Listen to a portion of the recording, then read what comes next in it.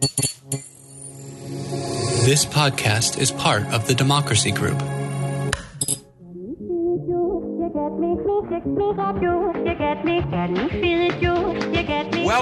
Welcome. We are talking politics and religion without killing each other.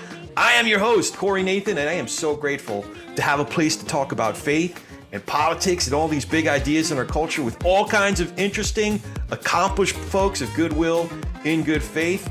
It is an honor to announce that our program is now part of the Democracy Group, a network of podcasts that examines what's broken in our democracy and how we can work together to fix it. And I have a feeling we're going to be doing some of that today, examining what's broken in our little world here and how we can work together to fix it. Remember to subscribe if you haven't done that already. Hit the subscribe button, or some apps have it as like a follow button, so do that. Give us a good rating. If you like what we're doing here, just like leave 4 stars, 5 stars. It really does help. And if you write a little review, that's even more helpful because it helps us rise in the ranks so other people can find out what we're doing here.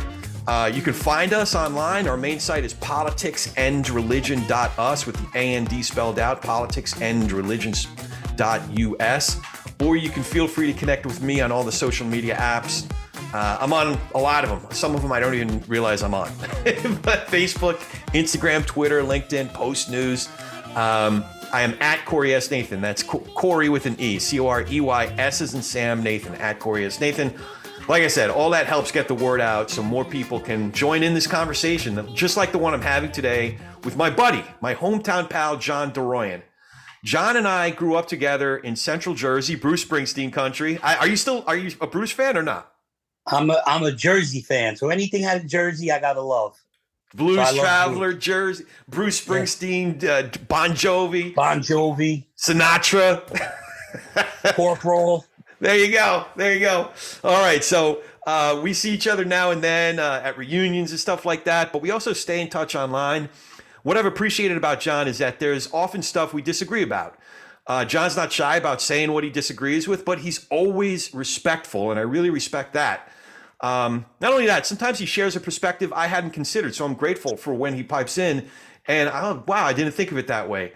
I'm grateful for him being candid and on stuff we disagree about, but also every once in a while, John's open to something that I say that he hadn't considered, and I find that's all too rare, so I really appreciate being connected with John. I wanted to bring him on the program to see if we can, what the program is. Talk about politics and religion without killing each other. So, John, how you doing, man? It's so good to see you. I'm doing great, man. It's good to be here. Good to be here. Thanks for taking the time. So, I thought a good way to start would be if, folks can get a sense of who you are. If you could share a little bit about where we grew up, what kind of work you do, your family situation, whatever else you like to, whether you're a Yankee fan, Mets fan, whatever you want to share with us. Isn't everybody supposed to be a Yankee fan? That's like, oh, shit. We're going to have to stop this interview before it starts. It starts there. Yankee love over here. So I'm still here in Central Jersey. I live only less than a mile from where I grew up in Manalapan. I'm in Marlborough Township. And Central Jersey is an actual place. Some people don't know it exists, but it's not South Jersey and it ain't North Jersey. It's right here in the middle, close to the shore. I still live in the area. I grew up in the area. I work in Brooklyn. I'm in construction, blue collar. And I just love it here. I love growing up in Jersey and I love staying here. It's where my roots are. Yeah. And it's where I feel comfortable. Yeah, no, every time I go back, I miss it so much, so whether it's just something just like the green on the trees or the smell of the air, you could, from where we were growing up, you could almost smell the Atlantic Ocean. We were so close to it. Well, the only thing you're smelling today is forest fires from Canada, so today wouldn't be a good day for that. But for the most part, that's what it is. That Jersey air, that shore air. Yeah. How are you dealing with it? Are you just staying inside, or how are people dealing with that smoke? Well, people are back to running around New York with masks because I work in Brooklyn, so everybody's in a mask today. I don't know that the mask is helping.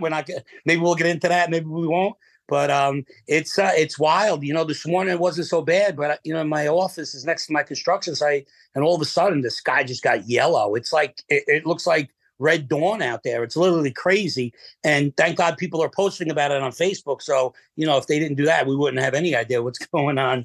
Everyone's posting on Facebook like, hey, did you see the sky? Like, yeah, I can see the sky. but it's wild. I'm sure you guys deal with this with the forest fires and the brush fires you got out there, but it's pretty nutty right now. I never seen anything like it. Yeah, no, some days are better than others, depending on where the fires are.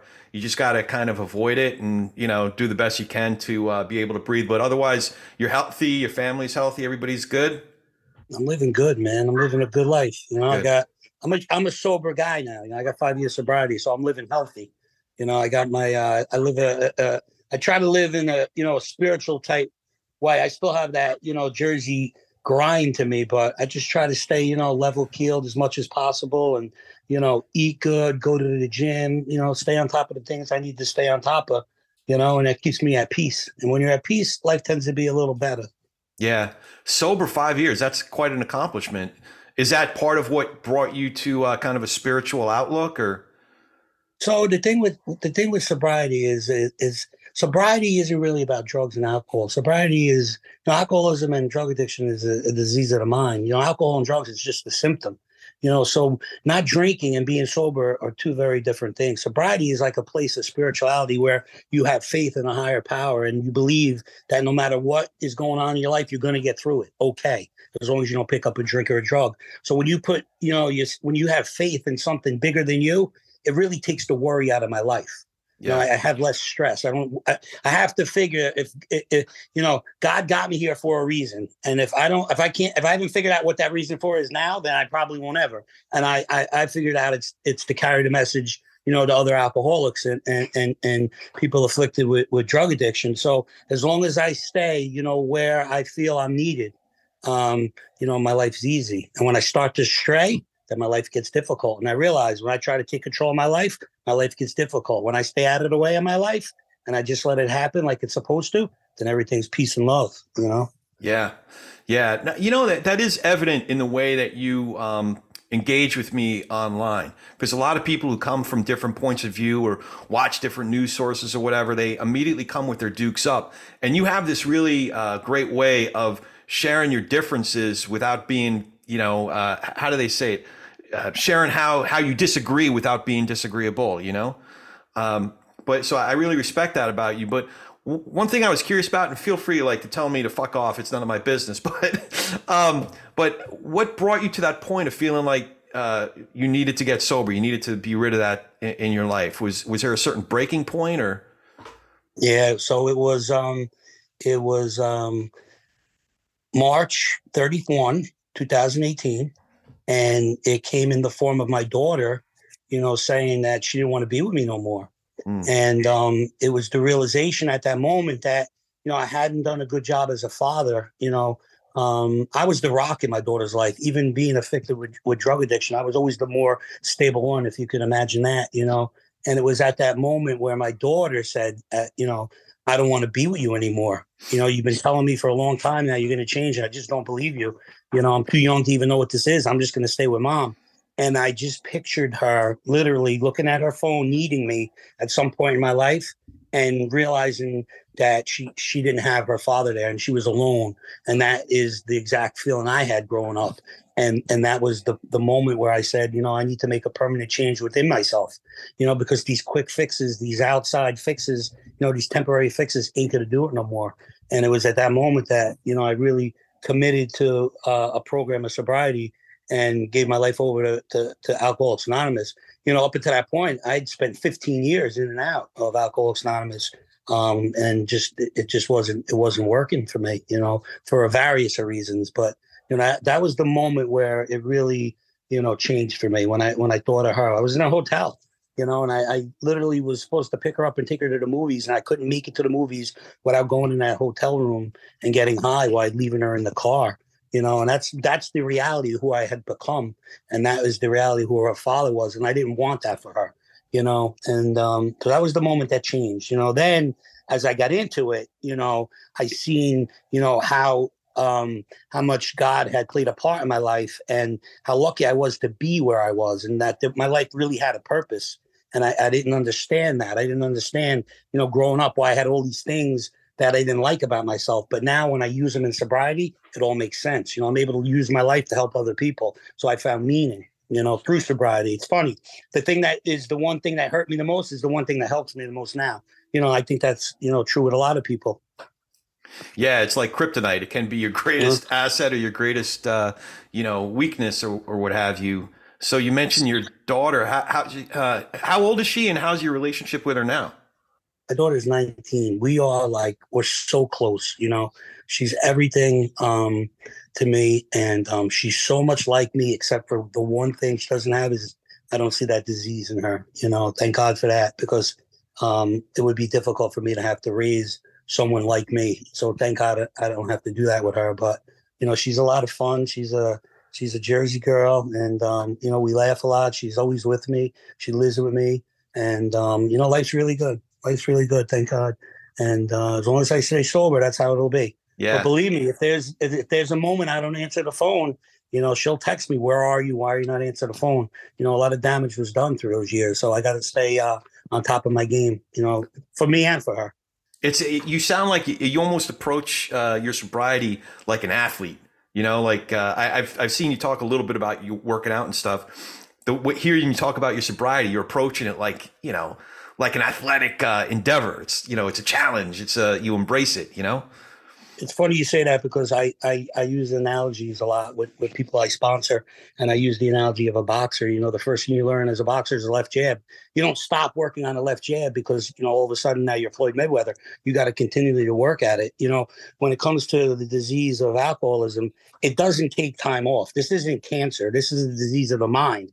It's not a physical disease where you could say, okay, it's not in you no more. So I'm always alcoholic. I will die alcoholic. So I never know when I'm going to need my program. I never know when I'm going to be faced with an opportunity to use drugs, or something might happen where it could spiral me out of control. So I always have to be, prepared for that moment. And if I don't treat it like an athlete treats, going into the NBA finals or whatever it may be, I'm in trouble. I have to work at it constantly, because if not, it's just waiting for me to come back to it. It doesn't go away. I only keep it at remission because I stay so active in my sobriety. So you've already talked about, I was going to ask another question. You've already talked a little bit about this. I was going to ask you, what's important to you? You talked about your daughter. You've talked about your sobriety. What are some of the other things that you value the most? Your values, when I say your values, what comes to mind? What's high on your list? So the biggest value I have now is using my life for a purpose. That's the number one thing. My sobriety is a gift, and sobriety is a gift that is not to be taken. It's to be given, so that's the number one thing I value, is using my life experiences to help others. The other thing is, trying to, in sobriety, I get to, deal with people on a human level and in sobriety, I don't have to deal. I've learned, when you say I have respect, I learned how to talk to people of different races, cultures, religions, political views, and we keep those to the side because we have a common goal. We seem to have lost that in the world, so if somewhere on the line of doing this righteous thing of trying to help people get sober, you could make some differences, in other people, it'd be great to do that. We're in such a volatile time in this world. It used to not be like that. You used to be able to disagree with people and still get along. It's not the case anymore. It's like if someone disagrees with you, it's like all of a sudden we got to be enemies or something, Well, you're proving the opposite of that. You're proving that you can disagree. We've certainly had our disagreements, but I really appreciate hanging out with you, whether it's just stuff we're typing, to each other or doing something like this. I really appreciate it. And you can bet your ass next time I'm in Jersey or Brooklyn or wherever, I'm gonna let you know in advance. Because I was going to say we're going to go get a beer, but we're not going to get a beer. We're going to go get a soda. You could get a beer. I'll drink a Red Bull. And it's funny, when you're in the bar drinking Red Bull, all the drunk people are telling you, those things are going to kill you, man. Those things are going to kill you. That's funny. Kind of like a drunk guy in Atlantic City telling you how the Red Bull is going to kill you. He just lost 10 grand at the craps table and he's sucking down his fifth Jack and Coke, I thought you weren't going to tell people about that. I'm just kidding. Yeah, you just described my Saturday night. I'm kidding. So you're someone, you certainly think a lot about certain political issues. You care a lot about certain social issues. I I was curious, over the course of your life, how did you start to develop your, your political leanings now, and where you stand on different issues? How did that start to develop for you? It's funny. It comes from life experience. I didn't grow up learning much about politics. My mother was always like a right to lifer. We were church people, but that was never like big in my life. We didn't really talk about race, religion, politics, and that thing because, where we grew up in Central Jersey, it was like most people were the same. Most of the town was like blue collar white people. We just played outside. If there were people different, we really didn't talk about it. Everyone was about the same back then. So I didn't really know about like other, types of people or other religions and things of that nature. We didn't grow up like that. I think but back when we were kids, it was more like Catholic Jewish was like the jokes and stuff like that. You had the Monmouth Heights development was the Jewish development. Marlboro was the Jewish town. Manalapan was the Catholic town, and it was just different. But then through life experiences, and growing up, and then a lot of it, came when as I got older and news, seeing what was going on in the world and just seeing, how the divisiveness started, and just seeing, the direction that the country was going. It's almost as if now, Corey, I think people are so volatile because people are so forced to take a stand now. Like everything's jammed down everyone's throat. We didn't grow up like that. You could just be a kid. Kids can't even be kids now. Everybody got to take a stand on something. And if you take a stand on the left, you're this. If you take a stand on your right, you're this. If you want someone in the bathroom, he's suing. If you don't let him in the bathroom, he's suing. Everybody's forced now to be somebody. It's brought politics is so mainstream that even my kids, unfortunately, had to get involved in it. COVID brought a lot of things to the table. When people started seeing what was going on in schools and being, told, no, you have to take this shot or you have to wear this mask or you can't go here. People started to say, like, wait a minute. Like I'm really not in control of my life anymore. It was happening. People were just blind to it. Now it's just, people are really into politics now more than I think than ever. You make a really good point because when the vaccines started coming out, I got 3 kids. One of my kids, the older of the 2 boys, the middle one, he it wasn't like he was against taking the shot. His position initially was just, I just want to wait. It hasn't been approved by FDA. I just want to wait. But to your point, what happened was other people in our family, including me, like I had a strong reaction against it because I really wanted him to get the vaccine, but we didn't treat him right. We like, kind of tried to make him feel guilty and made him feel stupid for even thinking that way. And, and I was part of the problem. To your point, like what that did was it forced him to take a stand on something, and he dug his heels in that much more because, all the people that were telling him to take the shot were being assholes about it. So it almost forced him to take a stand on it, as opposed to what I think his initial outlook was like, hey, I don't want to be a science experiment. Let me just wait and see. I'm young. I'm not taking unnecessary risks in the first place. So, let me just see how it plays out and let me see if it, passes the FDA. That was his initial stance. He was more open-minded to it, but because everybody beat him up over it, he was like, fuck you, leave me alone. Then he took a much stronger stance on it. So I think a lot of times we do more harm than good by forcing everybody into camps. It's like, I read a story today about different companies like Target and Walmart putting up, pride T-shirts or whatever, and it's like, I don't know, they should be able to like have stuff if people feel proud about being gay or whatever. Like they should be able to go into Walmart and buy a T-shirt about it. It shouldn't become like that big of an issue, but. I was curious also, would you? So it's funny you say that. I want to touch on that. The thing with that, Corey, is it's not that people have a problem with gay. Right? I have 3 gay nieces, right? Now, I don't know if they're gay. They're gay now. Let me say that. They're gay now. And are they truly gay, or are they gay because they are using it to fit in, find comfort? I don't want to say too much about them because, I don't know who will listen, right? But, I found comfort in drugs, right? Some people find comfort in things for a lot of reasons. Are they truly gay, or is it just a way for them to fit in? I have a funny feeling 2 of my nieces will be married with kids, personally. I don't think it's a forever thing, right? So I don't have no problem, with people experimenting, living life. However, the thing is, like, when I go to a sporting event, right, I don't want to see BLM. When I go to Target, I just want to go and shop without having things thrown in my shirt. I don't want to have to be involved in politics everywhere. People just want to be left alone is what it is. It's not that people have a problem with gay. It's like now now it's like, well, I don't want to deal with this here. You understand what I'm saying? Like it's just getting thrown in everyone's faces everywhere. And people are just starting to be like, yo, like it started like with the vaccine. You're telling me what I have to do. You're telling me I have to feel like this. You're telling me I have to let this happen. I don't want to. And now because I don't want to, you call me a racist. You call me a bigot. You're calling me, a sexist. You're calling me all these things. And people are just getting pissed off. So now every time something happens, everybody has a reaction. It's like when my father used to come in, we're already tense the second his car pulls up because we're so used and so programmed to what's going to happen when he walks in the door. People are just on edge because everything's so political. People don't want politics everywhere they go. It's just like it's making people just be mad all the time. You know what I'm saying? Yeah.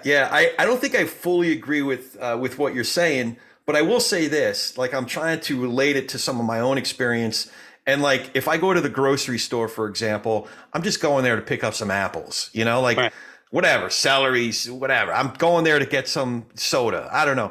I don't want my trip to the grocery store to become about, some 20-foot Let's Go Brandon flag being waved in my face, I agree with you too. Yeah. I agree with it on both ways. Like I agree with it on both sides. I don't want politics anywhere in a lot of places, either side.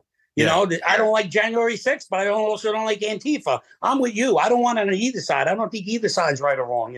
I believe people should live the life the way they want. Everyone should be left alone. If you want to be gay, if you want to be transsexual, if you want to be straight, you want to marry your brother.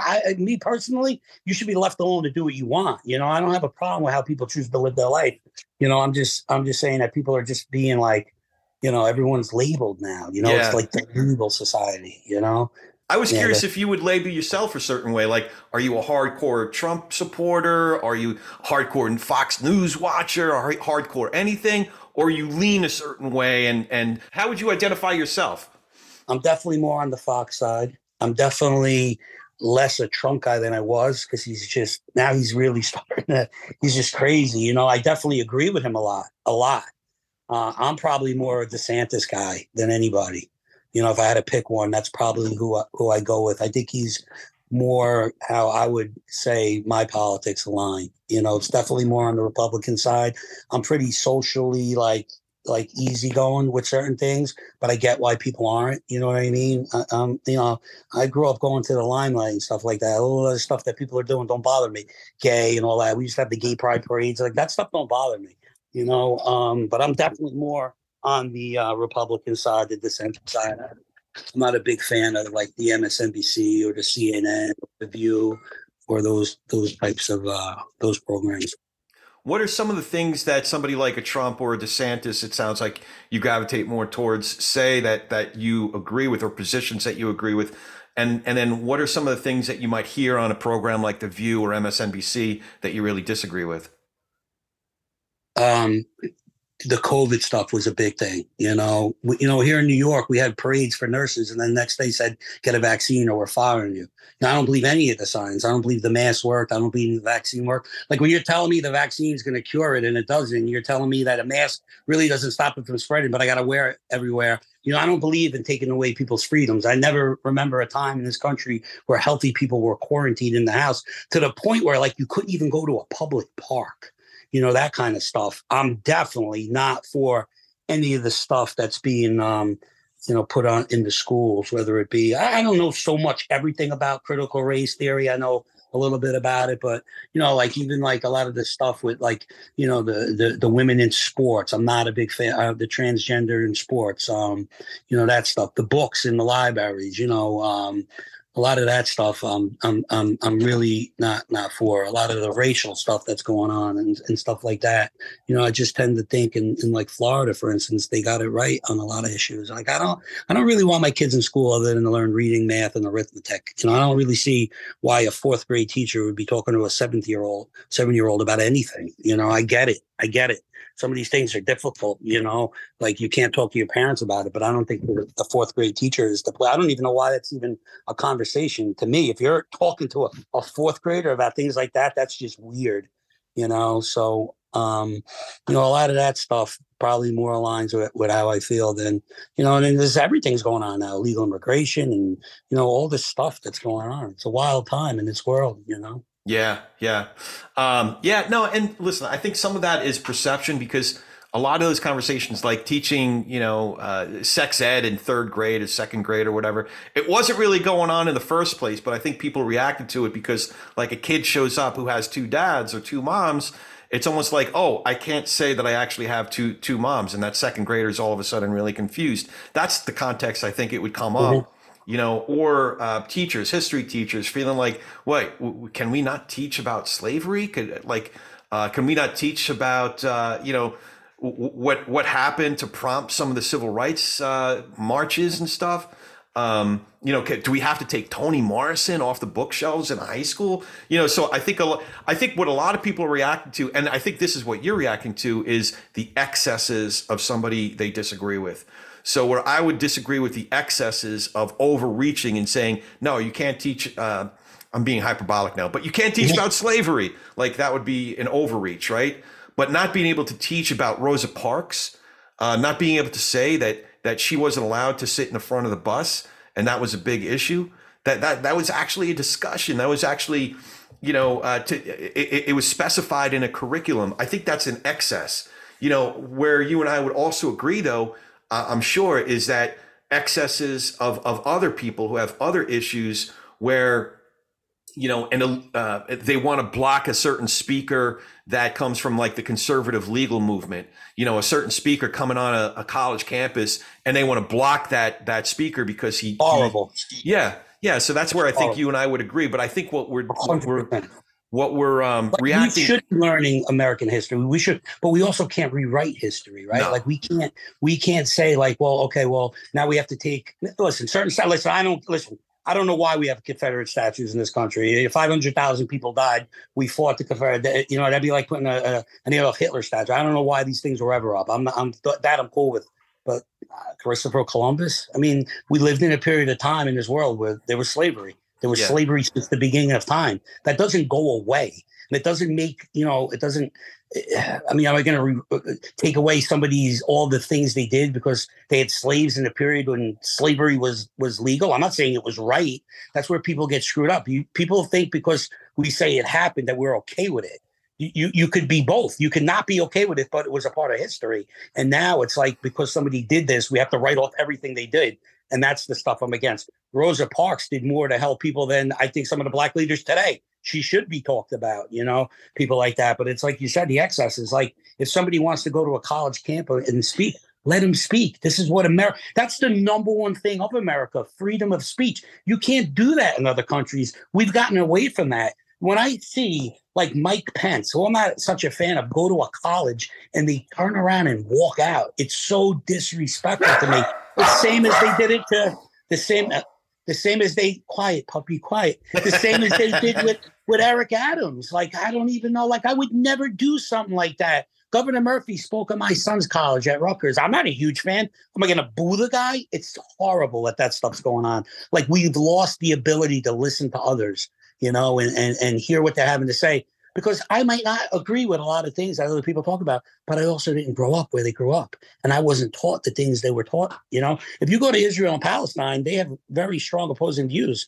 They might not even know some of the things, why they feel that way, but that's how they're taught. So what are you going to tell them? Like it's very hard to get people to see or listen to a point of view when it's been embedded in them since the beginning of time. Like this is how things are, so if we can't listen to one another, we can't go. We're not getting anywhere, and that's why we have what we have, today. So, speaking of that, I wanted to go back to like what prompted this. Some of our conversations. A few times, it's often on Facebook. We're both on Facebook, so oftentimes you're dropping a comment on Facebook. Yeah, I'm a Facebook troll. I like to start stuff on Facebook. I always love hearing from you, man, because I'm like, oh man, he's going to make me think. He's going to make me work for this. I genuinely. You want to know the worst one I've ever had on Facebook? There was a woman who posted about she had an extra breast milk in her fridge if anyone wanted it. And I said, lady, who the hell would want your breast milk for their baby? Oh my God. You have no idea the war that went on. And I was getting messages from both sides. People call me horrible names, people saying that's disgusting, I would never give it to my kids. So if you want to instigate some trouble, just go on Facebook. You could get a lot of oh my God. That one went on for like a good week. Yeah. I was like, oh my God, where did I start? People got views, man, for sure. And, you know, the social media has opened up people. And that's the other thing. When you asked me earlier how I got into this stuff, social media opened up a part of this. You know, back in the day, only really liberal people or, you know, African-American people really went out and protested. You know, now there's a lot of voices being heard because of social media. People that would normally sit quiet, you hear from now. Everyone can voice their view. You know, so everyone's views out there. Yeah. Yeah. I have certain rules I try to stay within. Like I'll try to avoid getting into a conversation with somebody I don't have some sort of relationship with. Mm-hmm. I especially will try not to respond to somebody who doesn't even put their name to their opinions. It's like, if you want to post your opinion, you want to be part of the conversation, put your name to it, you know, stand behind what you're saying. So, I'm just going to read one or two of these and we can decide to go over it and see if we can work it out or not. All right. So I said something. I don't know if this is my whole comment. I said, it was a whole like paragraph that I wrote on Facebook not too long ago. And it was about when I hear friends refer to an entire political group or anyone they identify with that group with like in bad ways, like pejorative, you know, with pejoratives, all those MAGA, you know, people, all those, you know, libtards, you know. So I wrote something about that. And I think you largely agreed with me. This is what you said. It used to be people could have different views and still be friends, or at least civil and social, but not anymore. It's a shame. I can't stand anything about Liz Cheney. Wait, hold on a second. Why can't you stand Liz Cheney? Is it just because she was on the committee? Yeah, you know, she's like, I can't remember everything because my memory's so shot. But like, she's like, I don't know, man. You know, like her father was like a warmonger, and I just don't think she aligned with anything. Yeah, and the committee, I wasn't a big fan of the committee. To be honest with you, I wasn't a big fan of January 6th, but I wasn't a big fan of her. I think she kind of like, listen, you got to have some loyalty to your party. You know, she did a lot of damage, and I don't think she aligned. I don't have an exact, I can't give you right now exact, you know, reasons of what it was because so many, you know, ideas going in my head, but you know, I wasn't a big fan about how she went about her business. You know, I don't think she should have broken with her party and went on a committee based on the fact of they disqualified people. I don't think she was the one to speak for the Republican Party in that. She had obviously a right to speak, but I don't think she was speaking for her party. I think she was just, stepping on there with her own personal agenda. You know, I don't think she was the right person to be on that panel. I think when they, decided they weren't going to have, you know, the people the Republicans put up, nobody should have went up from the Republican side because she gave credence to that panel based on, you know, her view, which wasn't the view of most people in the Republican Party, you know, not all, but, she made them be able to say, oh, we had a party of Republicans and Democrats, when in reality, it was, you know, she was a very small sliver of, you know, just like if AOC went on a panel, I wouldn't hold the whole Democratic Party, again, to what she had to say. She's a small fraction of that party. So I just think she gave credence, and I think a lot of it had to do with her own, personal, hatred of Trump. Yeah. Are you open to me pushing back on that a little bit? Push, bro, push. Okay. So one is, Liz Cheney has a very impeccable conservative voting record in Congress. She voted, in fact, not just conservative, but with Trump over 90% of the time.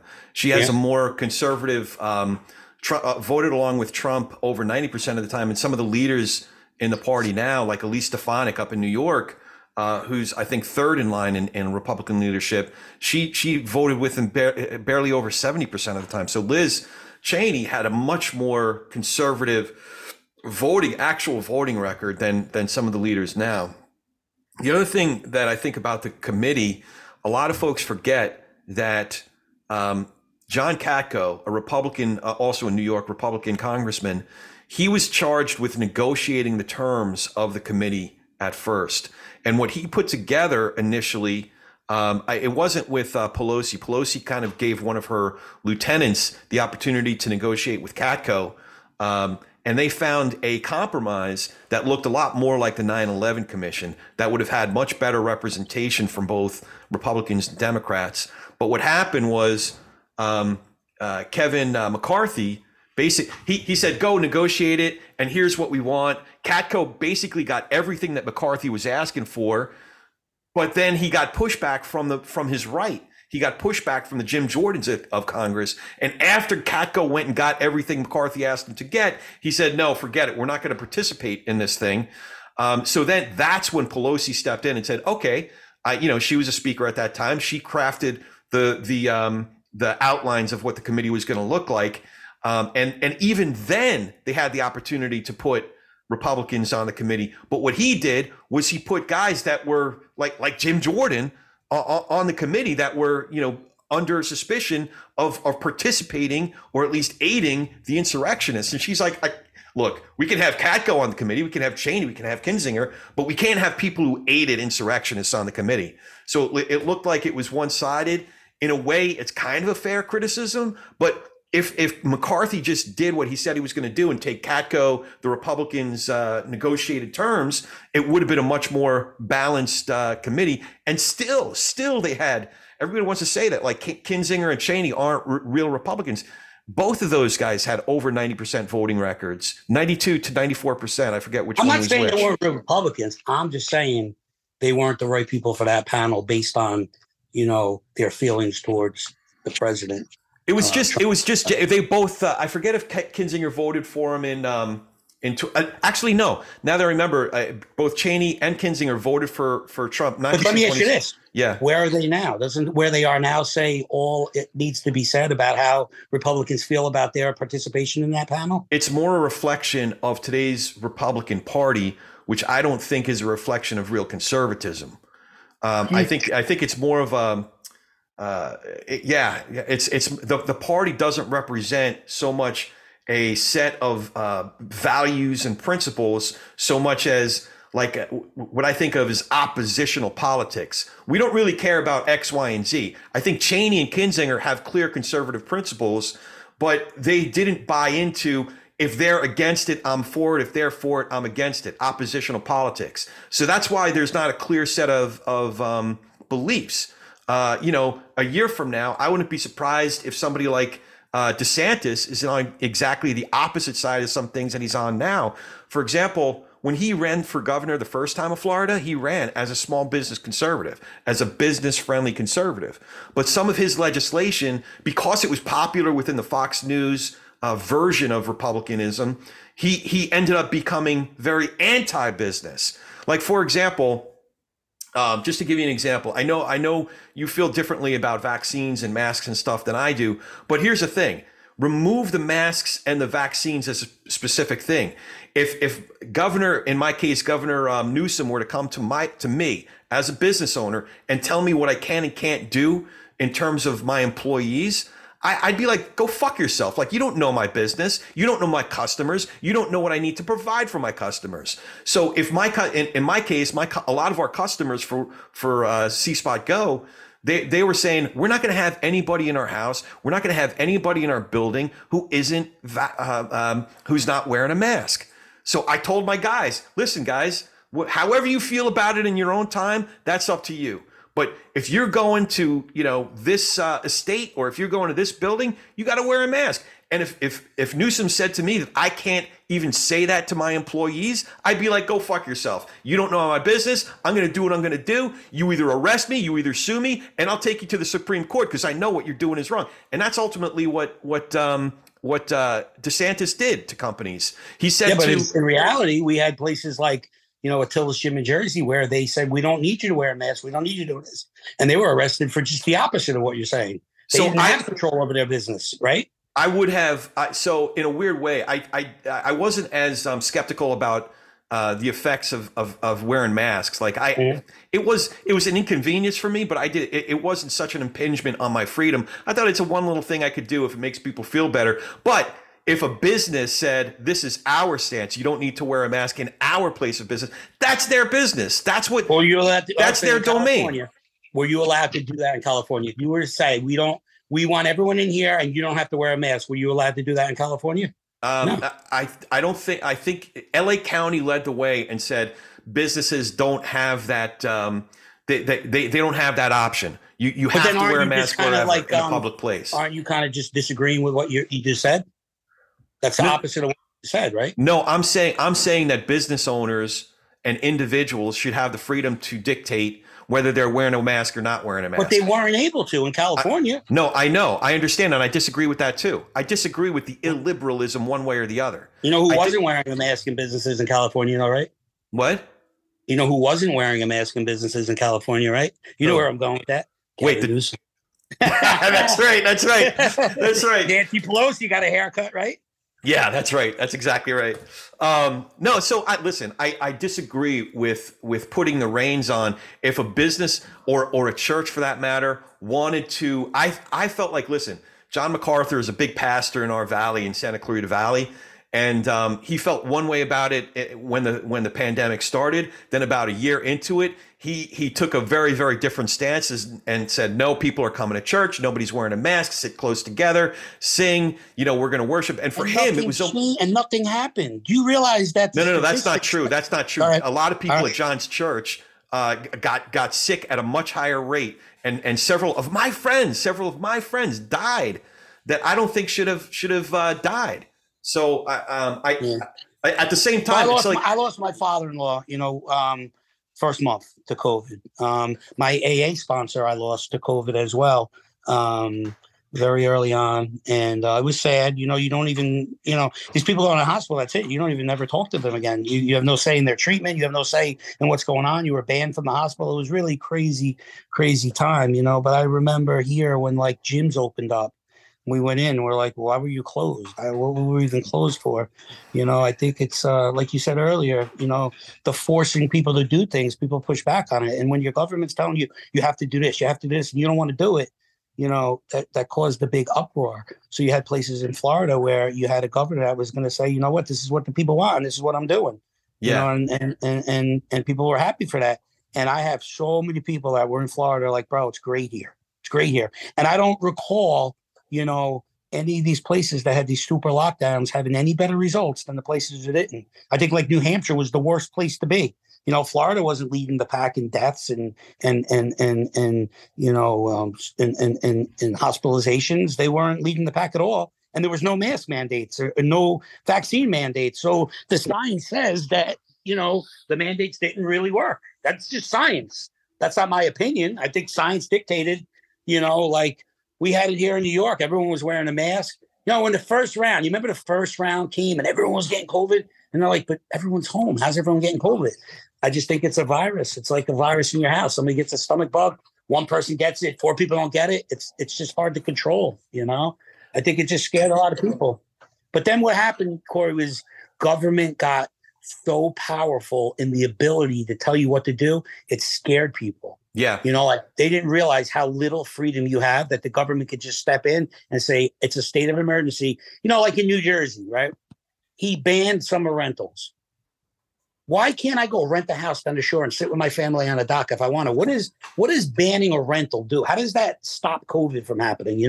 It doesn't. So there was such an intrusion in life that people just went buck wild. Now, if you were for it, then great. But people who weren't for it were like, this is insane. I couldn't go rent a house in Belmar. I spend all my summers down the shore, and all of a sudden you tell me I'm not allowed to rent the house. And how about the guy that needs to rent the house, They just killed everything. In California, there was you couldn't go to docks. You couldn't go public places. When can't you go to a park? We couldn't go to a park here. I remember there was a graduation. So my kids had the proms, I had kids in high school during this. You couldn't go to wrestling matches. You could wrestle. So you would sit on the bench with a mask on, but when you wrestled, you could take the mask off, but then you had to put the mask on.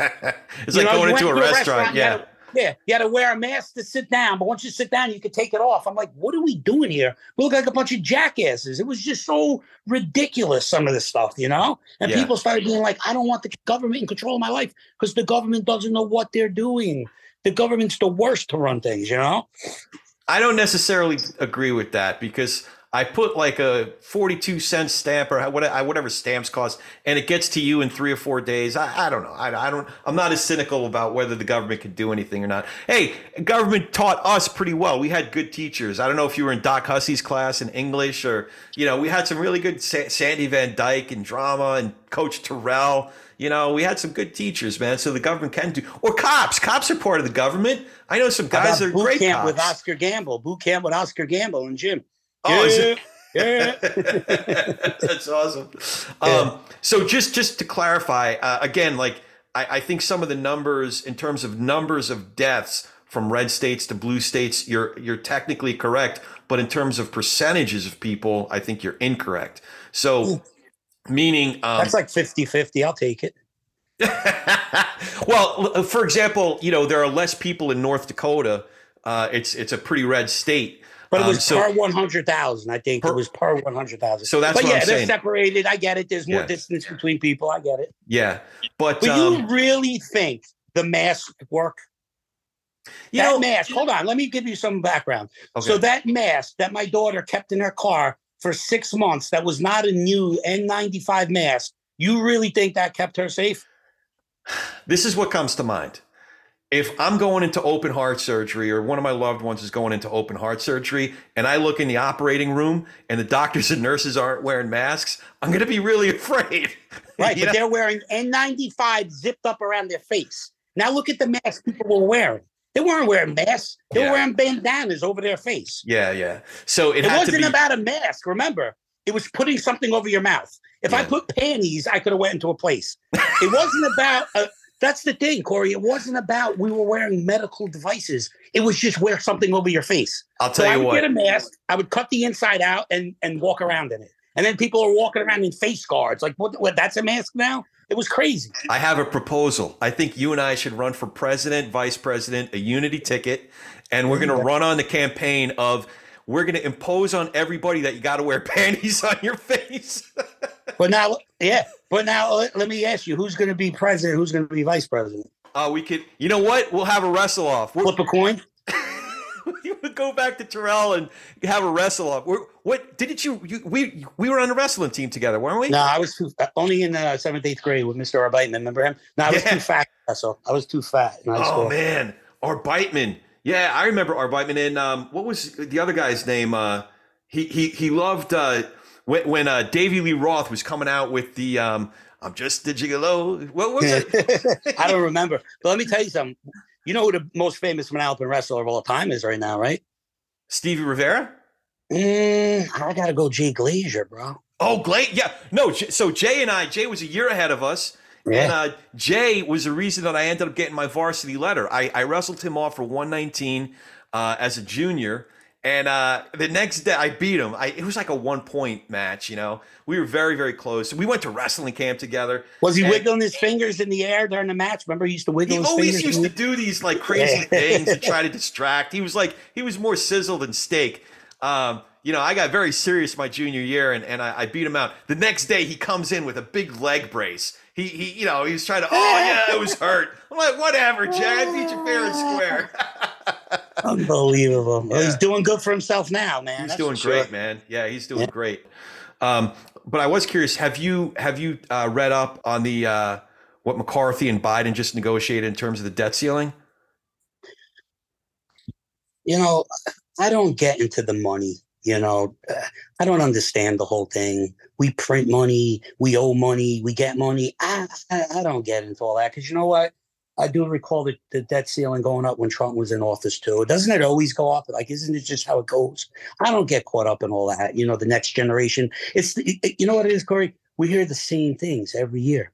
Since I'm a kid, Social Security they're gonna take away your Social Security. They're gonna take away your unemployment.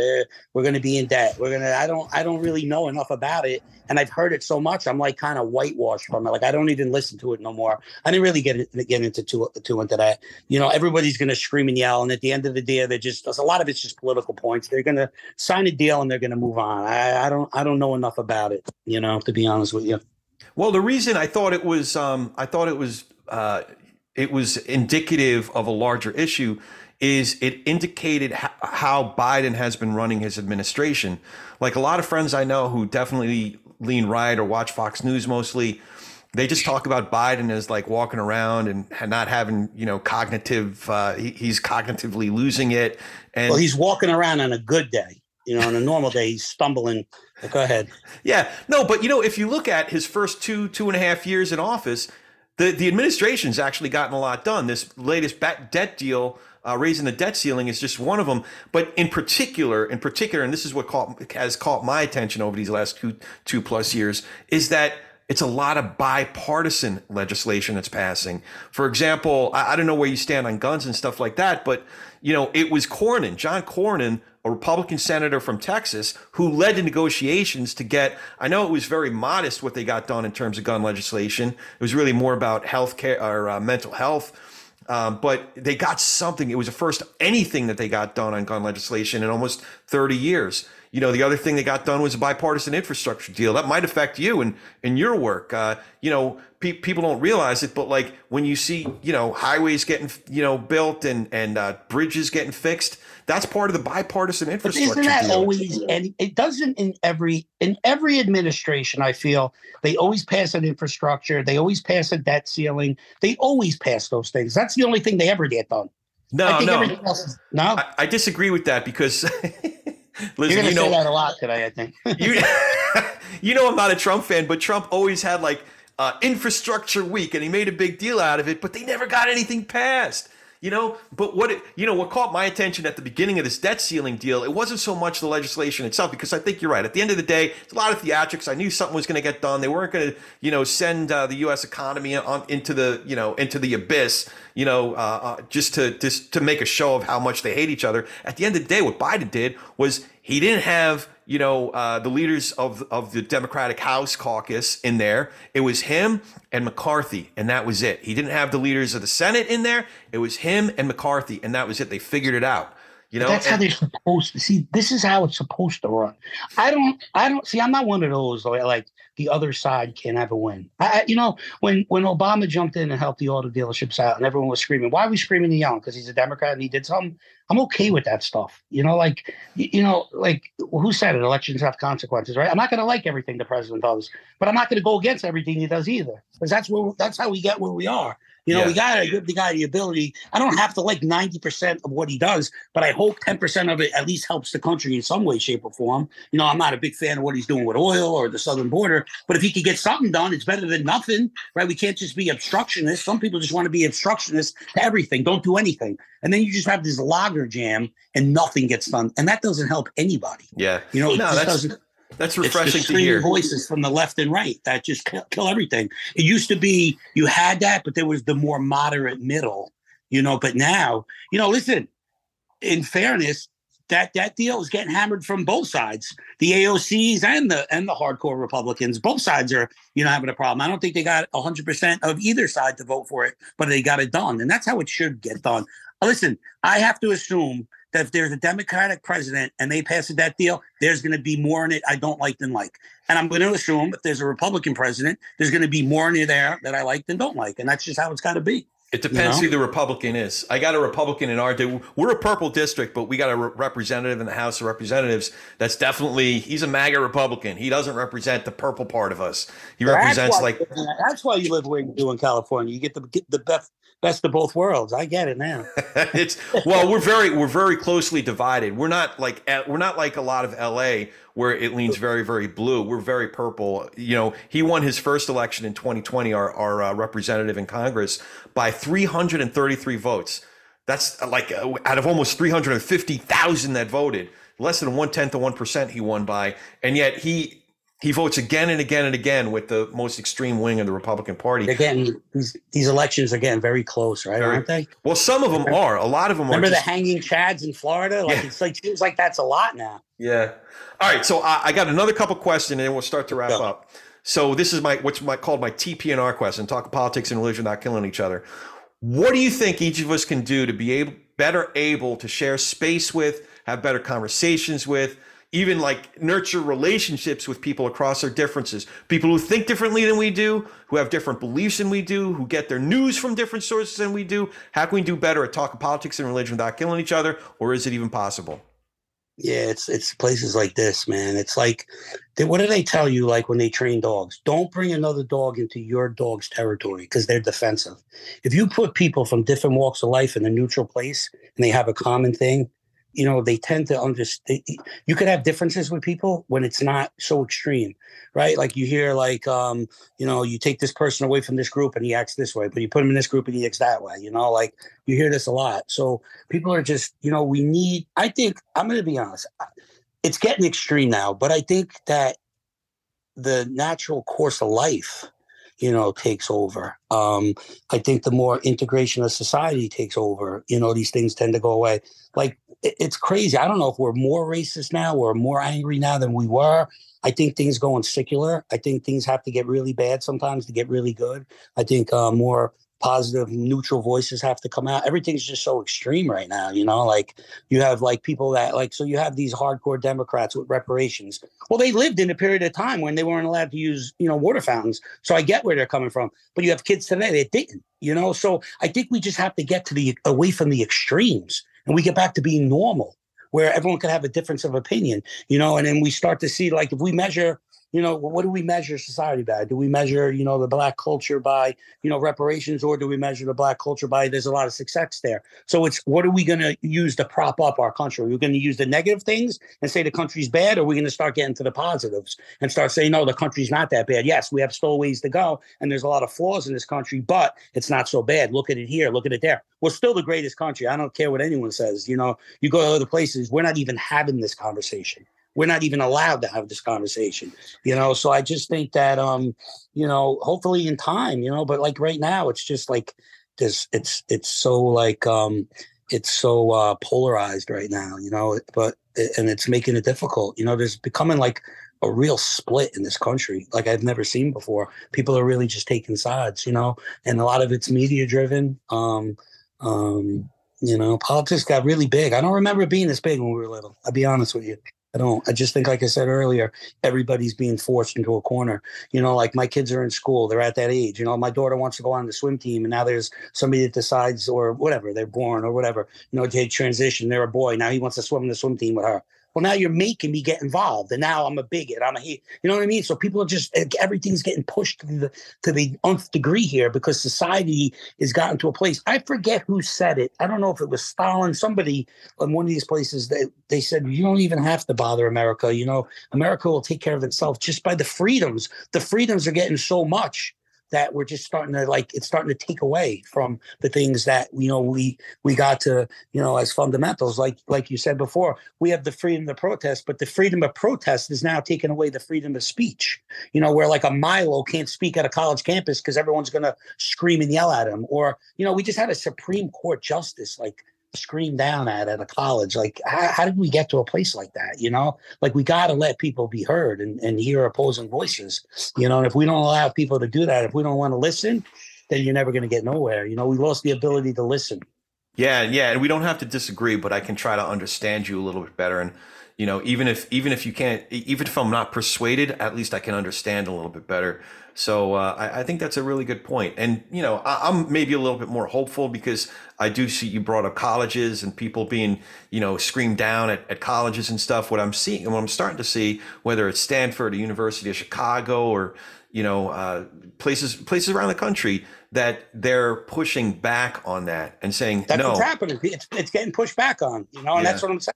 Like, I think it's got to burst the dam to be rebuilt. That's kind of where I'm at. Like, didn't we have this go on like in the 60s and the 70s? Like, I don't think this is the first time in society we went through this. We're just going through it now, but I think there's been other periods of time where, listen, there was race wars and crime, 50 years ago. This country was in a rough place. So we're not new to this. It's just new to us. You know what I'm saying?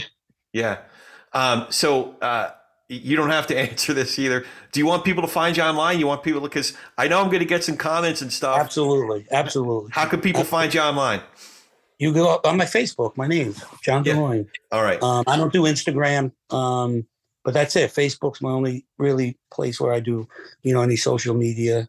All right. I'm going to tag you. So repost it and all that stuff. So people, they can shout you down. You could tell maybe Jay Glazer will listen. Maybe Fox Sports or something. There you go. Did you ever go on his Facebook page? I have, but he never got back to me. Like we used to be friends. We would go like to some like the wrestling camp together. Go look at one of the pictures he has that he's watching a fight. He's at Sylvester Stallone's house. It's him, Sylvester Stallone, Guy Fieri, Arnold Schwarzenegger, a couple of comedians. Dolph Lundgren's there. You got to see the people he's hanging out with. It's unbelievable. It's crazy. He's in Stallone's house. You see all the Rocky pictures in the back. It's unbelievable. Sugar Ray Leonard was there. It's awesome. Al Pacino. Yeah, it's awesome. No, he's not just the football guy. He's like, he got into MMA, he got into fitness, so he's kind of made a, a whole life for himself in that world. And I think over the last year or two, he's really gotten into mental health, and he discovered some things about his own journey. And, listen, for all the shit I give him, I'm really rooting for him, So last question before we wrap up. Do you have any questions for me? So when you're out there, right, how did you come from Central Jersey, right? The views you have now, you asked me how I got to where I am. Did your views change over time, like being on the West Coast, or how did you get to be who you are?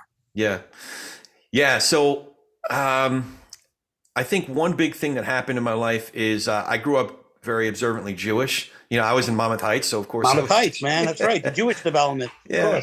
So no, but we went to Sons of Israel. That was the Orthodox synagogue. So I was very, very observant. My family's, my father to this day wears a yarmulke, keeps kosher. But in my late 20s, I became a Christian. So I started reading the Bible very differently. There were more books in the Bible that I was reading, the whole Jesus part of it, the New Testament. And I started with theological convictions and arrived at political positions from my theological convictions. So that was one thing that really changed the way I started viewing things, taking theology and philosophy very seriously, and then using that as a basis to arrive at decisions on a particular piece of legislation or a particular candidate. So I don't know, a lot of my friends who are Trump fans, for example, think I'm some lefty liberal. I'm really not. I'm actually more of a live and let live kind of guy when it comes to social issues. When it comes to business issues, I'm probably a little bit more conservative. But even the word conservative has like a different meaning because people think of Newsmax and OAN when they think of word change. The word changed over the years. Yeah, but I'm more of balance the budgets kind of a fiscal conservative, because I got with my businesses, I got to balance my budgets, So, that's how it used to be. You'd be socially independent and, conservative when it came to financial issues. That's how most people were back in the day. Yeah. A lot of our friends are too. A lot of the friends who we graduated high school with, but some people just have, I have a strong reaction against Trump. I just have a really, really strong reaction against Trump and what he's done to our culture, how he's affected how we talk to each other, how we think of each other, made everything like this side and that side, and I hate you. And, the one thing that you and I are definitely not agree on is the Yankees are always going to suck. Sorry, I just can't. Okay, so who would be your team? My baseball team? I live and die with the Mets. I mean, it's in my blood. So you die with the Mets, basically. Exactly. The greatest team in history only got one World Series. The 86 Mets might be one of the two. Don't forget about 69. I know it was before we were born, but 69. No, I wasn't even in the womb yet. I was born bitter, man, because I was born with the Mets DNA. I was born wait till next year. Everything sucks. So are you a Mets, Jets, Islanders guy, or are you one of those? No. Normally it's the Giants, the Knicks, the Rangers, and the Yankees. Normally. I'm a little different. My brother is Mets and Jets. I'm Mets and Giants. I couldn't suffer all the time. You know what I mean? Yeah, at least you got the Giants to keep you good, Yeah. So, but yeah, diehard Rangers fan, which isn't easy. This last year, they really disappointed this last year. But anyway, yeah. So Mets all the way. Mets is my team. And now basketball. Or are you not a basketball little bit, guy? I used to watch, but when I moved out to California, we were we were not financially well off when we moved out here, so I couldn't afford the cable plans that could get the New York games until the early 2000s. By that time, Ewing was gone, Starks was gone. It wasn't fun to watch them anymore. So I got out of the habit of watching basketball, but I watched a little bit of college basketball. I have some friends that went to Duke, so I watched Duke basketball. My wife's from Alabama, so I watch Auburn football, college football. That's funny when people say my friends went to Duke. My friends all went to prison. Your friends went to Duke. I got some friends who spent some time, you know. Nothing like the 94 Knicks. Nothing like the 94 Knicks. Wow, that was a great year. People forget, you know, the spring of 94, you had the Rangers and the Knicks back to back. And don't forget, in the middle of that Knicks game, we had OJ. I couldn't watch the end of the game. I was so happy to be watching that game. I couldn't watch it because freaking the white Bronco. So unbelievable. Anyway, John, this was a ton of fun, man. I really appreciate you taking the time. I'm so glad to see you and to hang out with you a little bit. I'm serious. You know, next time I'm back there, I'm going to give you a heads up. We'll hang out. Please do, man. All right. This was a blast. Thank you for having me. I appreciate it. You bet. And as always, if you dig what we're doing here, please hit that subscribe button, leave a review and comments wherever you get your podcasts, and tell a friend about talking politics and religion without killing each other. We're easy to recommend. It's www.politicsandreligion.us, www.politicsandreligion.us. Find me online at Corey S. Nathan. It's Corey with an E and S as in Sam, at Corey S. Nathan. Now go talk some politics and religion with gentleness and respect, and have a great week.